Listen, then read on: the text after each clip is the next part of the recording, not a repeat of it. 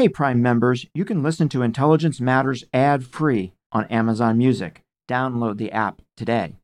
This spring, if you'd rather spend time enjoying your lawn instead of trying to keep it alive, there's good news. TruGreen is the easiest and most affordable way to get a beautiful lawn. All you have to do is water and mow, and they'll do the rest. Weed control, fertilization, aeration, and even some things you might not even think of. They'll do all of it, while you can do literally anything else. With TruGreen, you can have your lawn looking as good as a putting green. That's not hyperbole. TruGreen is the official lawn care treatment provider of the PGA Tour. TruGreen offers a satisfaction guarantee, and they have a verified best price promise, which guarantees you the lowest price with no compromise on quality. You do you. Let TruGreen do your lawn care. Visit TruGreen.com to get the best lawn at the best price with the best people guaranteed. Looking to instantly upgrade your Mother's Day gift from typical to meaningful? Shop Etsy. Get up to 30% off well-crafted and personalized gifts from participating shops until May 12th. This year, embrace your creative side. You know, the side your mom gave you. And shop Etsy for custom jewelry, style pieces, home decor, and extra special items she'll adore. Need something original and affordable for Mother's Day? Etsy has it. Shop until May 12th for up to 30% off gifts for mom. Terms apply. This is the Intelligence Matters Podcast with former acting director of the CIA, Michael Morell. First and foremost, an analyst's job is to understand what is happening on their particular account, the subject matter that they follow. The job really is communicating to policymakers what is happening in an account, what it means for the United States, why it matters. The link between Iraq and al-Qaeda after 9/11. You were the team chief. The question at the time was, did Saddam have a role in supporting al-Qaeda or conducting the 9/11 attacks? The difficulty was, though, that there's really poor reporting. We just didn't have the intelligence collection that we needed to provide kind of answers with certainty that we needed to. We concluded that there had been some contacts, but there hadn't been a relationship, that there was no direction of the 9/11 attacks by the Saddam Hussein regime. So, in retrospect, we nailed this one. The Senate Select Committee on Intelligence did a review of pre-war intelligence. And as an intelligence officer, it's the ultimate report card. They said throughout all of our judgments that it was reasonable, objective, and balanced. And I think in that horrible situation, with all of the other things that happened that were very difficult, it was a bright spot. The job we used to have as analysts back in early 90s was actually a lot easier because you could put eyes on all of the data. I think one of the biggest challenges that the intelligence community faces now, has for a few years and will continue to face in the future, is making sure that we're capturing this data that's available, not for free, but for darn close, so that we get what insight we can without having to send someone into harm's way. Kristen Wood served as an analyst at CIA for 20 years. During her career, among many assignments, Kristen served as a leader of the Innovation and Technology Group at the Open Source Center at the CIA. She was the daily intelligence briefer for the vice president and was the first analyst ever selected to help found and lead a new regional division in the Directorate of Operations. Kristen and I sat down recently to discuss her career and life as a CIA analyst. I'm Michael Morell, and this is Intelligence Matters. Kristen, welcome to Intelligence Matters. It is great to have you on the show. Michael, it's great to be here. Thanks. So you did many things in your career at CIA, but I want to focus on three of them. I want to talk about what it's like to be an analyst. We've had a lot of CIA operations officers on the show, not a lot of analysts. We've never really had a conversation about what's it like to be an analyst every day, so I want to do that. I want to talk about what it's like to be a daily briefer for senior policymakers, which you did. And I want to talk about the growing importance of open source information to the intelligence community, because that's something you did at the end of your career as well, and I know it's something you feel strongly about. So that's what I want to do, if that's okay with you. I'd love to. So let's start with briefing, which is where we first met. I was the briefer for President Bush, and you were the briefer for the Vice President's Chief of Staff and National Security Advisor, Scooter Libby, and for the Vice President himself from time to time. Did you enjoy being a briefer? I loved the job. I think as you found, it is the opportunity to take the wisdom of the intelligence community and bring it to national security problems and dilemmas that administrations are facing. And so it's an incredible privilege and responsibility, but very much feeling like you have this tremendous engine behind you, and your job is to bring it to the nation's problems. So describe the daily routine. So I think it depends on the specific briefer in terms of how much lead time they need. But generally, the briefings take place about 7 a.m. And depending on the amount of material you need to go through, you backtrack your arrival. So prior to 9/11, I think most of us would get in 1 or 2 in the morning and start reading the material that the Operations Center had collected overnight and the President's Daily Brief, the book. What was in the book, reading all the background material. It had been prepared the night before specifically for the president. Exactly. And so making sure that we understood what was in the book. We were lucky enough to have analysts come in and explain the products. And then the specific tailoring that takes place to each senior policy official. So the book was designed for the president, but the vice president or maybe Secretary of Defense might look at it a little bit differently. So making sure that there's additional information to support their particular missions was a really important part of it as well. And then going down to, in my case, usually the White House, to go give the briefing and collect their questions afterwards. How did the briefing work? So it depended upon where we were. If we were in Washington, D.C., generally it's at the White House or the old executive office building. And we'd go in and sit down one-on-one with senior policymakers. So in the case of Mr. Libby, it would be maybe 30 minutes. And you'd go through the book, and then they would have a lot of particular interests in other things. So we used to call it, there's the book and then behind the fold. So the other things that, policy things that, or national security issues that they really cared about, we had the opportunity to give them something more tailored to their interests. And so that really was a conversation. That was both other pieces of analysis that were done as well as raw intelligence information? Raw intelligence information and sometimes open source information as well. So it really kind of depended on what was going on, issues of the day. We would come back then to report to the building what was said, what questions were that came up as a result of the piece, what policymakers thought in terms of how relevant it was, any feedback we could provide the authors to give them a sense of how much they kind of really hit the mark with the product. And that's not they liked it, they don't like it. It's really useful. And I think that was for analysts always the goal, right, is to be as useful as possible for the national security decision makers. After 9/11, that actually changed quite a lot because, as you remember, we all had to get in much earlier because the stack of things to go through that was collected overnight went from maybe a 4 or 5 inch stack to a foot-high stack. And that also brought with it the responsibilities of a much higher magnitude, right? The world had changed, and we were under attack. And so I think all of us at CIA and the intelligence community, and then us as briefers, felt the responsibility, even more so, every day to make sure we put the right information in front of our policymakers so that they could make decisions in time to keep us safe. So do you have a best briefer story? Oh, gosh. So one in particular that stands out, as you know, Vice President Cheney was at the undisclosed location for quite a long time after 9/11. And the briefings took a lot longer when he was traveling. So, for example, going from 30 minutes to sometimes 2 and 3 hours. And with the weight of what had happened to the nation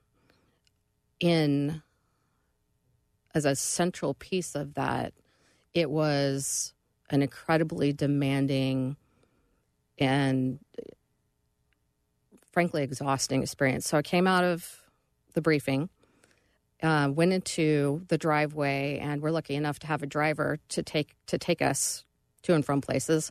not because of us, but because of the materials we're carrying. And we started to drive away. And I'm chatting with him, and I all of a sudden see him in the rearview mirror. Which is Vice President of the United States. No, this is my driver. This is your driver. Looking in the rearview mirror, his eyes bulge out.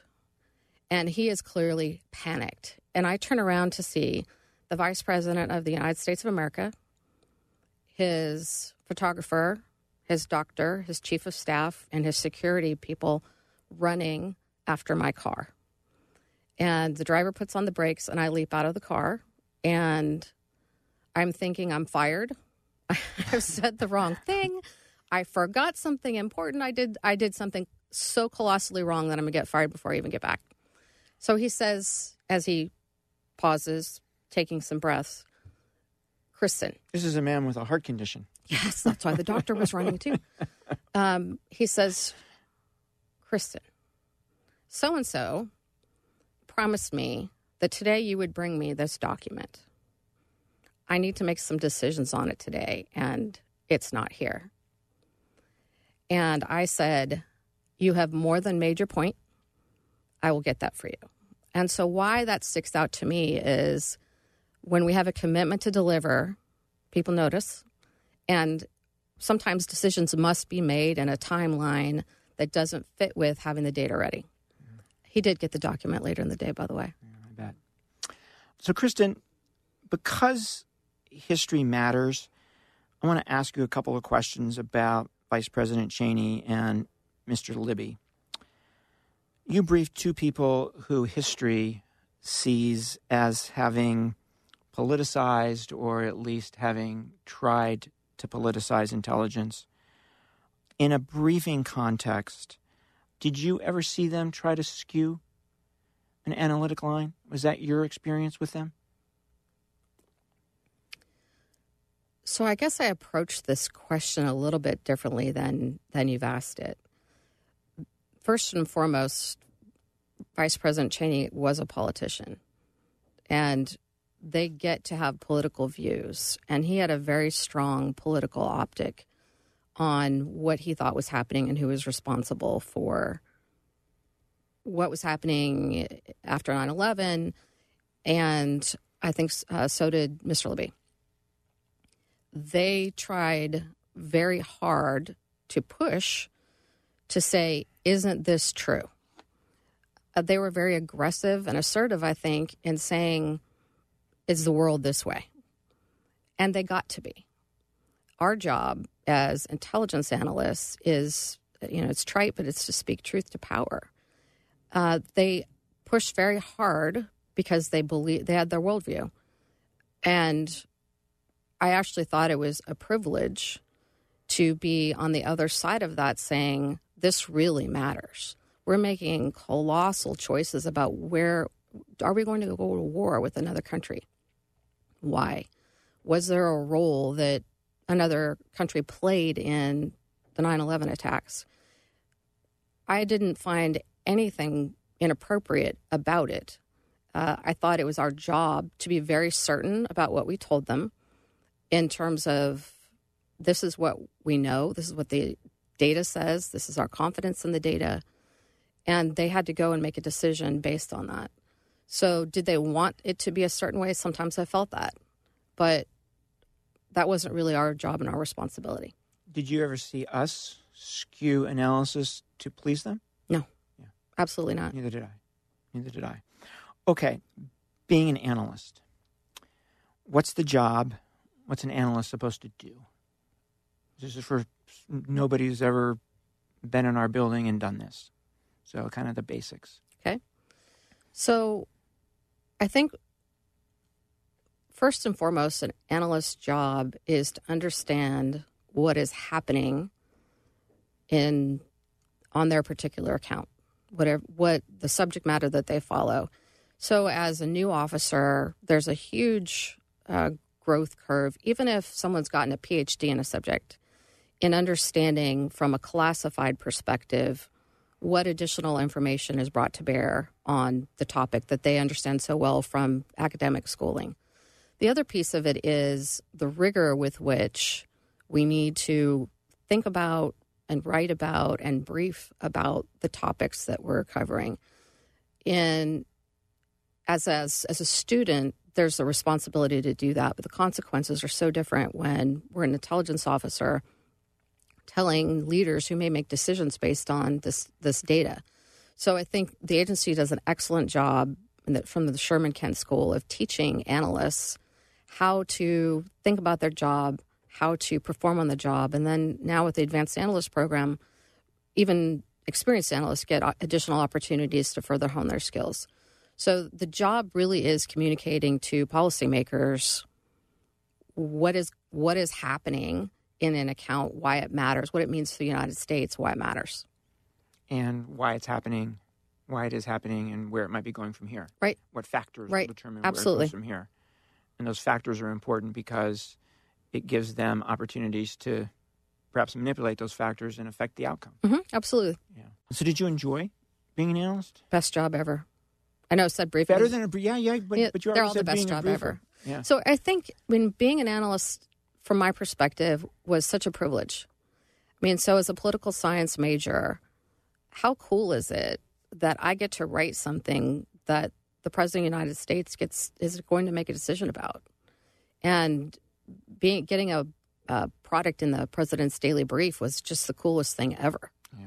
So, from like a geeked out political science perspective, it's terrific. Yeah. I think the thing that maybe most people don't know is the rigor with which any piece is both conceived and written and then edited and reviewed by senior officials with maybe more a broader perspective on how what's going on my account, for example, might tie into something maybe I'm not aware of, either economic issues or something else. So I think it's the quality check effort that happens at every step that I think most people wouldn't be aware of, how committed we all are to deliver something that is as useful as possible to senior leaders.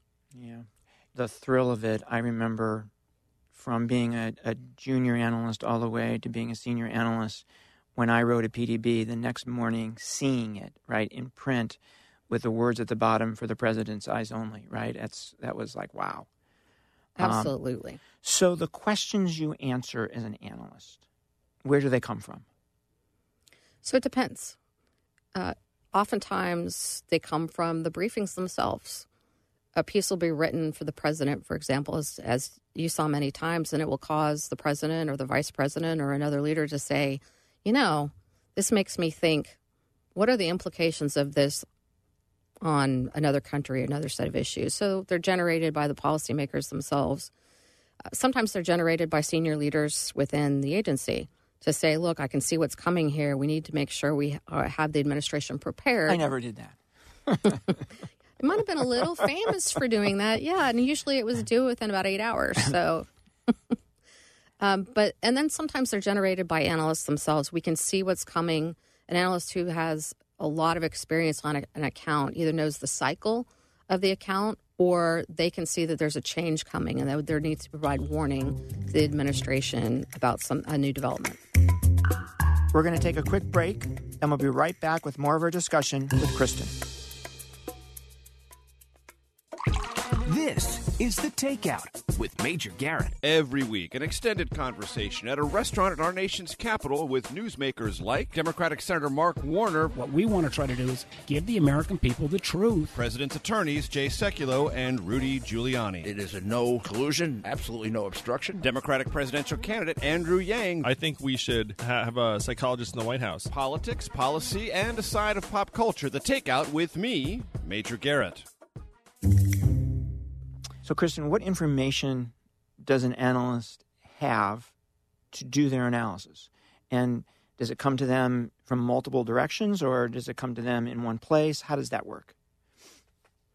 So, sources of information, probably over the course of a career, that's one of the things that changed the most. There's definitely human intelligence collected by people who are providing information to the U.S. government. There's signals intelligence. So an opportunity to understand what people are saying. There is open source intelligence. and then reporting that we get from media or journals, things like that that are in the public sphere. So it comes to analysts, and this is where the change is the biggest, right? It used to be probably 20 years ago that you could read everything on your account in the morning and then think about it for the rest of the day. And as social media has exploded, as online media has exploded, and then the just pure amount of intelligence collected otherwise, you end up with way more information than you could possibly read in the course of a day. And so then the job of the analyst is to make sure that it's being sorted in a way that lets them see trends in data as well as read the data itself. So it's a much more complicated, much more sophisticated problem than it had been, because I can only read so much. If I can read 1,000 reports a day, that would be a miracle. But if I'm receiving 100,000, we really got to have data sets and algorithms written so that I can actually make sure I'm seeing really what all of the data says and what the story it tells, right, and maybe not read each of them. Right. We're going to come back and talk more about that. So, Kristen, maybe the hardest question of all. So you've got a question that either a policymaker has asked or you've asked yourself as an analyst or somebody in between has asked, and you have all this information that you've collected. How do you come to a judgment? What is that process like? Is it a black box and it's really tough to explain, or is there some methodology around it? I know that's a tough question. It is a tough question. You and I have talked about this a lot, actually. And I think there's a debate among analysts themselves about what analysis truly is, right? So I think there are several layers to it. First is understanding, being current, understanding what's happening in a particular situation. But your first thing is it the right question, right? And so sometimes a policymaker would ask a question that isn't going to get them the answer they're actually looking for. Either it wasn't as nuanced as they might, it wouldn't get them the sophistication of answer they needed. And so first question is this the right question? And if not, how do we craft it in such a way that we're going to be providing the information that the policymaker needs? Then the second thing is looking at the data that's available to address the question. How am I going to approach this? What are the key parts and pieces that need to be answered to address the question and look at the data? So there are all sorts of, if the data is conflicting, if there's something there that maybe big gaps in data, which happens all the time, right? It's always imperfect knowledge. Then there are analytic tools and techniques that you can use to try to ascertain whether or not you're getting the right answer. So one of the things I think as an analyst, a particular experience, a big risk is in confirmation bias, right? Where I understand things so well that's happening, what I look at just confirms where I was coming from, right? And so this is a problem with Iraq. Yeah. So the disconfirming information can be thrown aside. And sometimes, as you said with Iraq, WMD, that can be the most important thing that's out there. And so I think on key issues, on shifts, we thought it was going this way, it's now going this way. When it really matters, we're applying maybe one or two or three analytic techniques to it to make sure that we're being really, really true to the data and not being caught up in what we believe.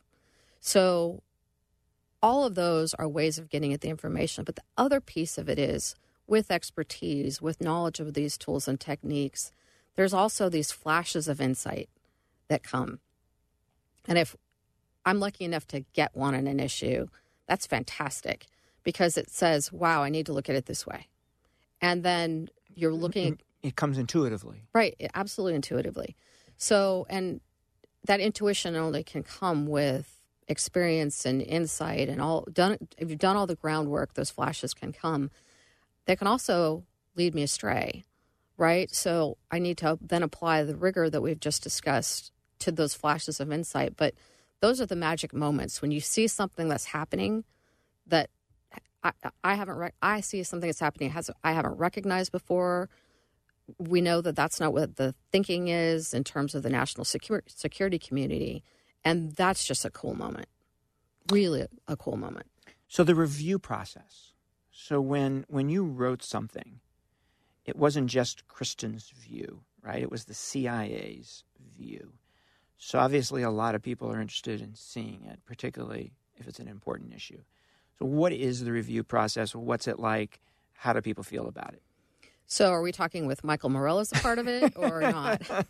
You can do it any way you want. Okay.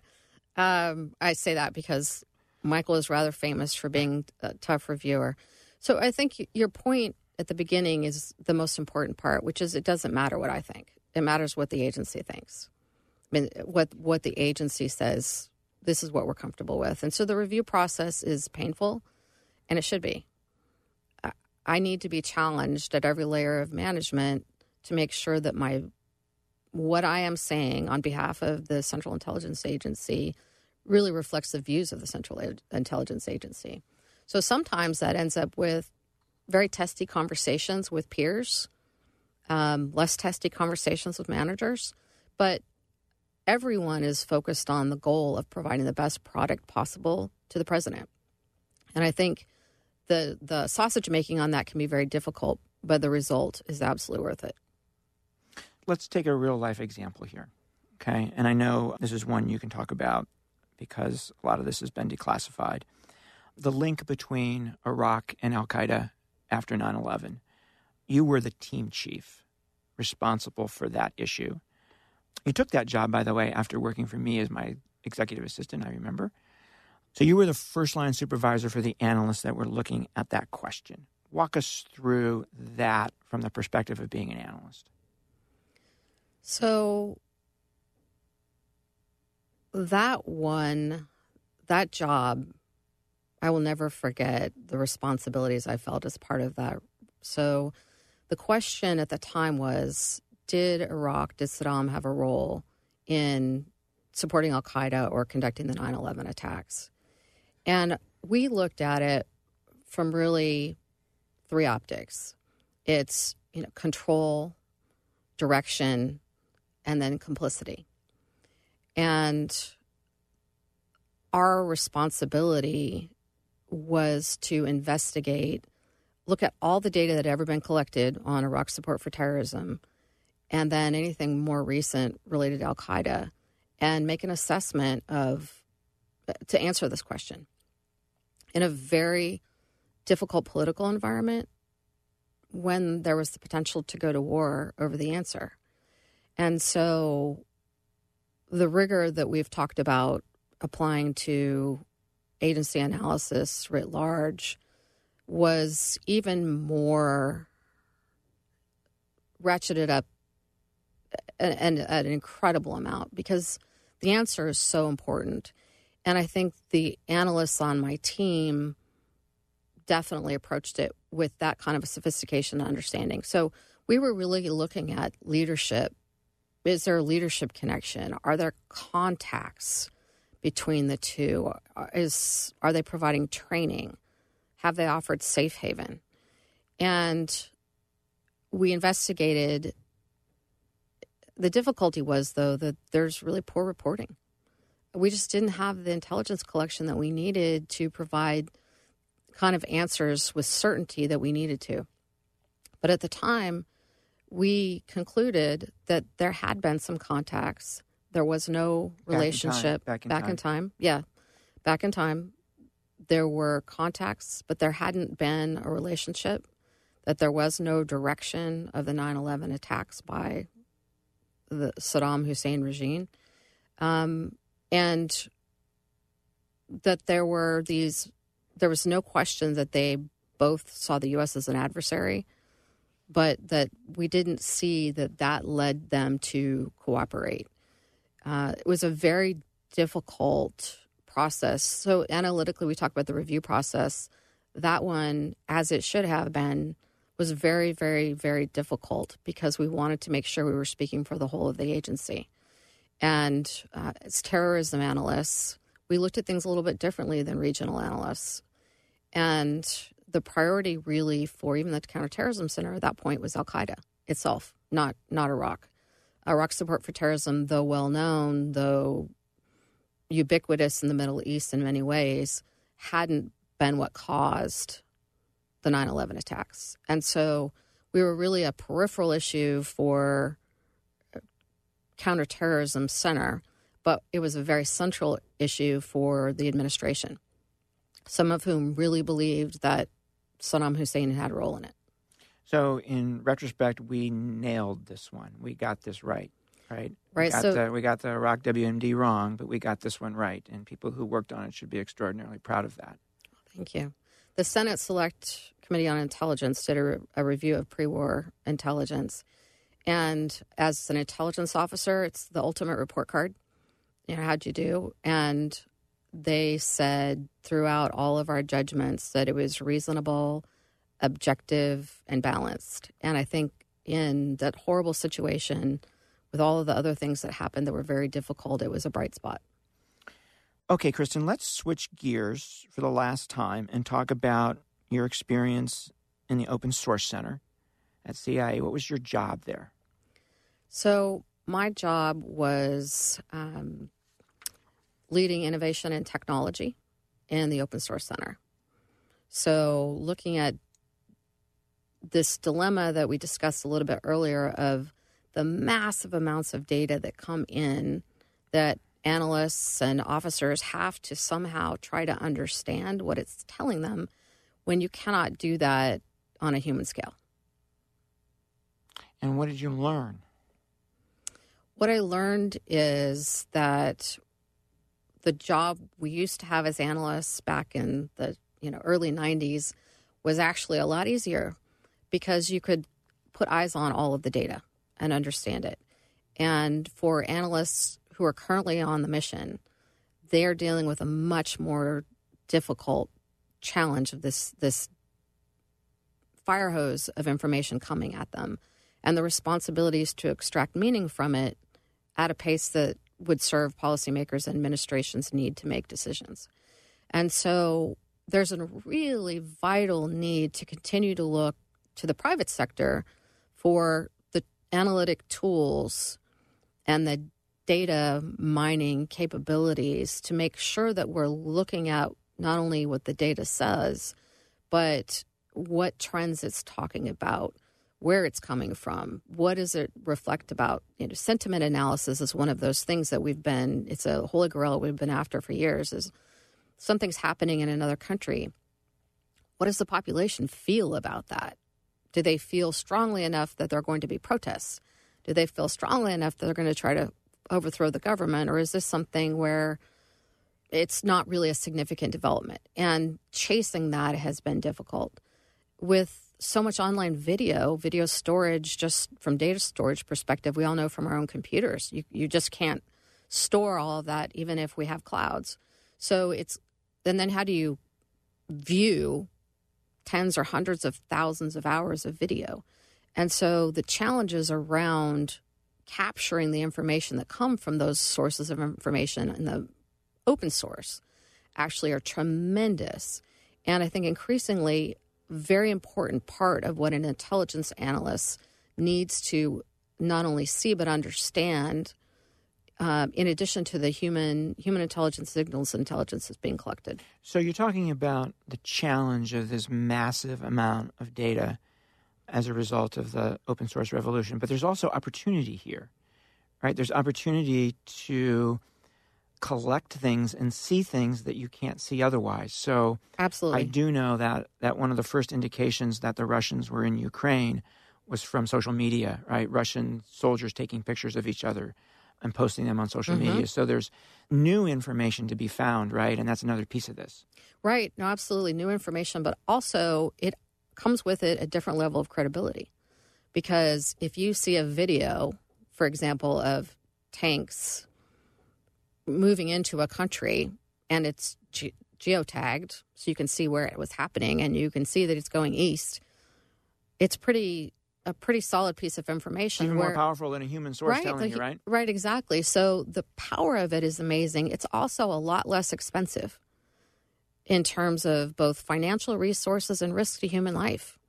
I mean, to put someone on the ground right there to witness it be tremendously expensive and risky.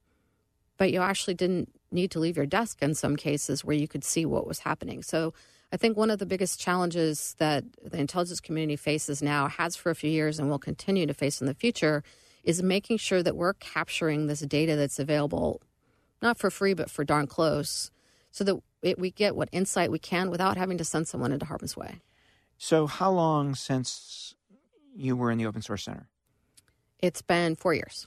And my sense 4 years ago that we were pretty far away from where we needed to be with regard to the issue you're talking about, right? Which is harnessing this open source information in a way that improves the agency's performance. Why do you think we were so far away? I know you don't know where we are now and what's been done since you left, but why the gap? So, first of all, this is hard. This is really, really hard. And it's new. Not new. I mean, social media has been around for a bit, but the importance of open source information has changed significantly over the decades. So if you think about it, open source in the 50s and 60s was really newspapers and video broadcasts and important information to understand context. But it wasn't the source who is next to a really important senior leader that you could get insight into what that senior leader was thinking, right? So I honestly don't think people took open source quite as seriously as maybe even we should have back then. So fast forward all this time, much of what happens is now in the public, whether that's leaders tweeting or speaking publicly, whether that's the sentiment of a public, the social media platforms. So much more happens now. And I think personal perspective is I think that revolution in data maybe caught us a little bit off guard. Maybe not everybody. Maybe there were people talking about it, but it didn't really get the attention it needed, in part because there's so many other challenges that the intelligence community are facing, right? We're trying to make sure there's not another 9/11. We're trying to make sure that Russia and China, we're monitoring Russia and China and what's happening there, and Iran and North Korea and many, many other areas. And I just think it hadn't gotten the focused attention that it really needed and deserved to be fully developed as the source of information it can be. Going back 4 years, if you had been made queen, right, and you could do anything you wanted, what would you have done to have sped up the process? To have sped up the closing of that gap? So remember, I'm a CIA officer, first and foremost. I would probably have changed the mission of the Open Source Center just to support CIA and its mission. And then so right now it supports the whole of the intelligence community and DOD and lots of others. Right. And that broad mission makes it very difficult to go deep.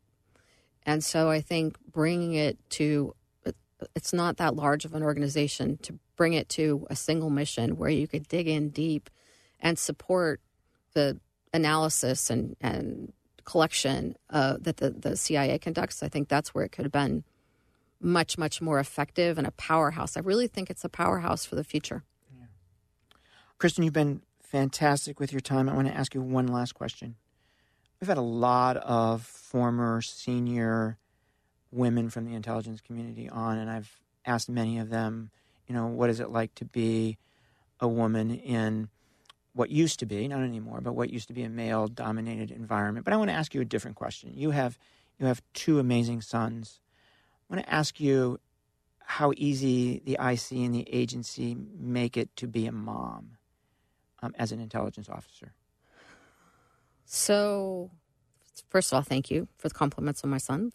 They are wonderful human beings. Personally, I don't feel that it was relevant to the senior leaders who I was supporting, whether or not I had kids or elder care issues or a health issue or whatever it was. It's not that people didn't care. It's that, well, we still have to stop the attack that's coming tomorrow, so you need to stay late. The other thing is I think all of us, whether we're parents or not, moms or dads, we just feel this tremendous responsibility to stay, to see it through, to make sure that we ask the right question, that we get the information today to the people who need it. And the mission itself makes it very, very difficult to be there for family the way we want to be. It's part of what we sign up for when we join the agency. In the difficult days with a pre-war intelligence on Iraq, and we're trying to decide, are we going to go to war with Iraq because it supported the 9/11 attacks? I needed to be at work. And I would go to work at 6, come home at 7:30. I would put my kids to bed, and then, at the time not anymore. At the time, you could have a secure fax, and I would have my people fax their papers to me and their products, and I would review them until midnight, and then I would fax them back to the operations center, and my analyst would pick them up in the morning, and we'd start again. So all consuming. And I have to be honest, I still feel some guilt about that today, of the times I missed. My kids being in the Washington, D.C. area were aware of the kind of work that we did. They were children of the 9/11 attacks. They were terrified of Osama bin Laden personally because they saw what happened in there at those formative elementary school days where that was really powerful. So I think they are very proud of me for working to serve the American people. But it is kind of nice to have more time with them now as they're a little bit older. Yeah, you could be talking about my kids and my situation as well. Kristen, thanks for being with us. Thank you for having me, Michael. That was Kristen Wood. I'm Michael Morell. Please join us next week for another episode of Intelligence Matters. This has been the Intelligence Matters podcast with former acting director of the CIA, Michael Morell. The podcast is produced by Olivia Gassis, Jamie Benson, and Enya Guitart. If you haven't already, subscribe, rate, and review wherever you download podcasts. You can follow the show on Twitter at Intel Matters Pod and follow Michael at Michael J. Morell. Intelligence Matters is a production of CBS News Radio. The Hargan women seem to have it all. From the outside looking in, we were blessed. My mom was amazing. But as detectives would soon learn, there was a lot going on inside the Hargan household. Ashley and I have been calling my mom and the house and Helen. Okay. No one's answering. 63-year-old Pamela Hargan gunned down in her own home. Her youngest daughter, Helen, lay dead upstairs. Patrol, when they arrived, assumed or thought that there might have been a murder-suicide. But for the detectives on the scene, there were things about the scene itself that were concerning to us on day one. Who would want to kill their mother and their little sister? There is no boogeyman here. It is exactly who we think it is. I'm Peter Van Sant from 48 Hours. This is Blood is Thicker, the Hargan Family Killings. Listen to Blood is Thicker, the Hargan Family Killings, starting May 8th, wherever you get your podcasts.